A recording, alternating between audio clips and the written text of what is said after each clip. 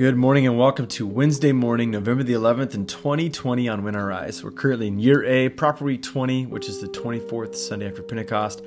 And on Wednesdays, we take a look at one of the auxiliary passages of the week.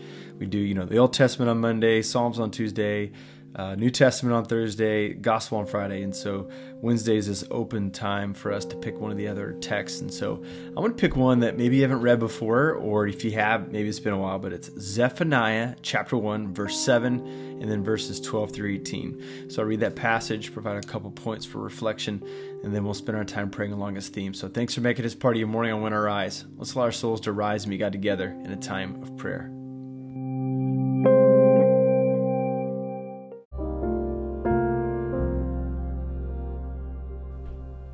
Zephaniah chapter 1, verse 7, and then verses 12 through 18.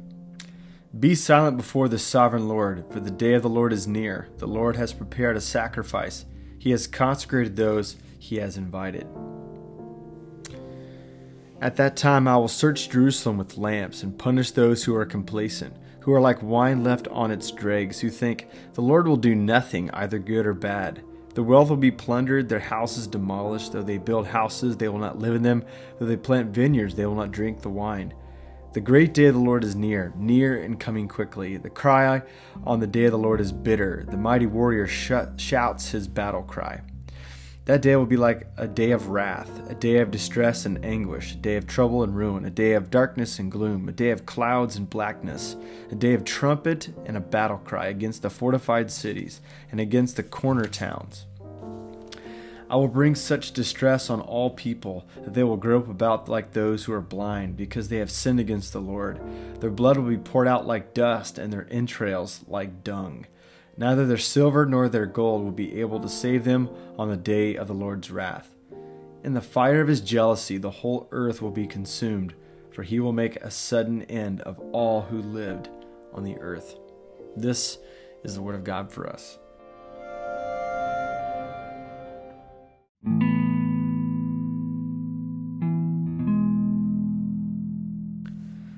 Yeah, there's nothing quite like greeting the morning with a passage where it talks about their blood being poured out like dust and their entrails like dung, right? So what is going on here in the book of Zephaniah? Well, let's just give some background information, and then we'll get to the heart of it. Zephaniah is a prophet in the land of Judah. Remember, in the Old Testament, Israel is divided into two kingdoms, 10 northern tribes and 2 southern tribes. And in 586, 587 BC, we know that Babylon comes in and demolishes the people of Judah, the southern kingdom, and they carry them off into exile. And about 150 years before that, or so, the northern kingdom is overtaken by Assyria. So this is a people that are used to being harassed by surrounding nations, and the threat of destruction is ever imminent upon this people at this time. But this is an interesting book because Zephaniah sees the destruction that's coming. We know that towards the end of the time of Judah, a great king, a king that honors God, he rises. His name is Josiah, and he becomes king very early. And he tries his best to reform the people to follow after God again. But it seems like Judah is too far gone, and there's this no point where they can turn around and return back to God. And so Josiah, in his passion, goes out to war, and he leads Judah upon this collision course with being in confrontation with the Babylonians, and then years later, they are taken over by them. And so Zephaniah is talking about this destruction. And he does it in a couple different ways. He was a poet, and so he's writing a few different poems.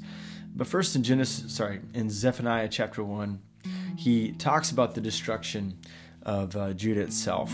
And he does so in some stark terms here. Sometimes, as a writer would say, sometimes you have to overstate your point to make it, right? I mean, Zephaniah is describing quite the moment here where everything that is alive will be extinguished of its life because of God's judgment. And so where is the hope in this passage? It seems like there's just a bitter end for the people of God. Well, for Zephaniah, he sees hope because he doesn't see Babylon as the entity, as the force that's coming against the people of Judah, but it's God himself. And if it's God himself, then there's a chance that if they turn and repent, that God will relent and show his mercy. So that's the pattern that Zephaniah is leaning upon here. God's one who's behind this. He's powerful enough to do it. But if we repent as his people, God has shown a pattern where he shows mercy instead of judgment whenever people choose to repent.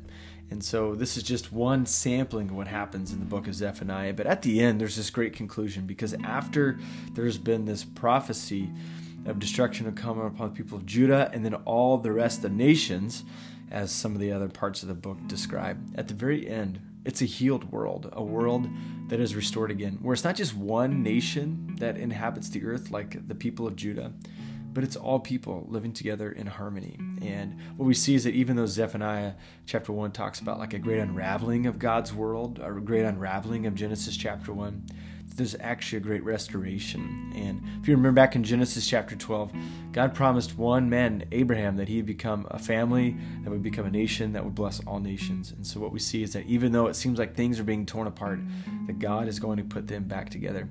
Perhaps the most memorable part of this book is something that you've read before in Zephaniah chapter 3.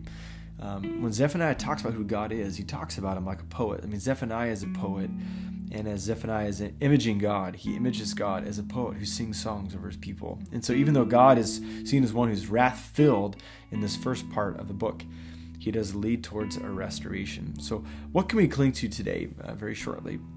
I think at times, if we live long enough, if we tune in enough, we see that things are unraveling. Even scientists would suggest that much of the world around us, all of it is heading towards entropy, right? Like our Earth is going to be absorbed into the sun. The sun will explode at some point millions of years down the road. We're on a collision course with that. We see entropy in our friendships around us. We see entropy in marriages. We see entropy in human relationships. We see entropy in our bodies.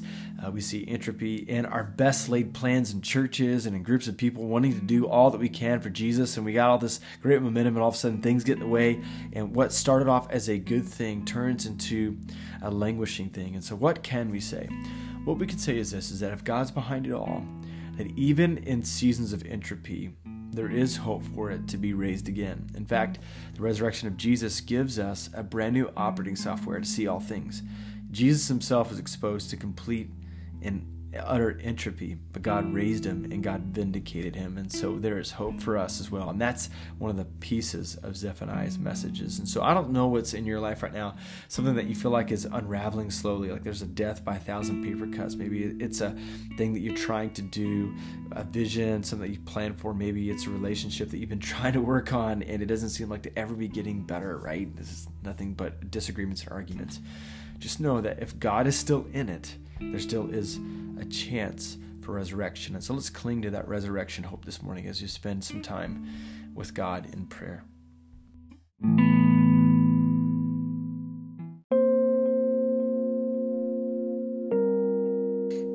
Father, Son, and Holy Spirit, I thank you that you're a kind and gracious and compassionate God. Lord, we see evidence of brokenness all around us, things unraveling, things that are just not fitting together. And there's desperate attempts to try to make it better, and that even unravels. And so, God, what hope is there for us?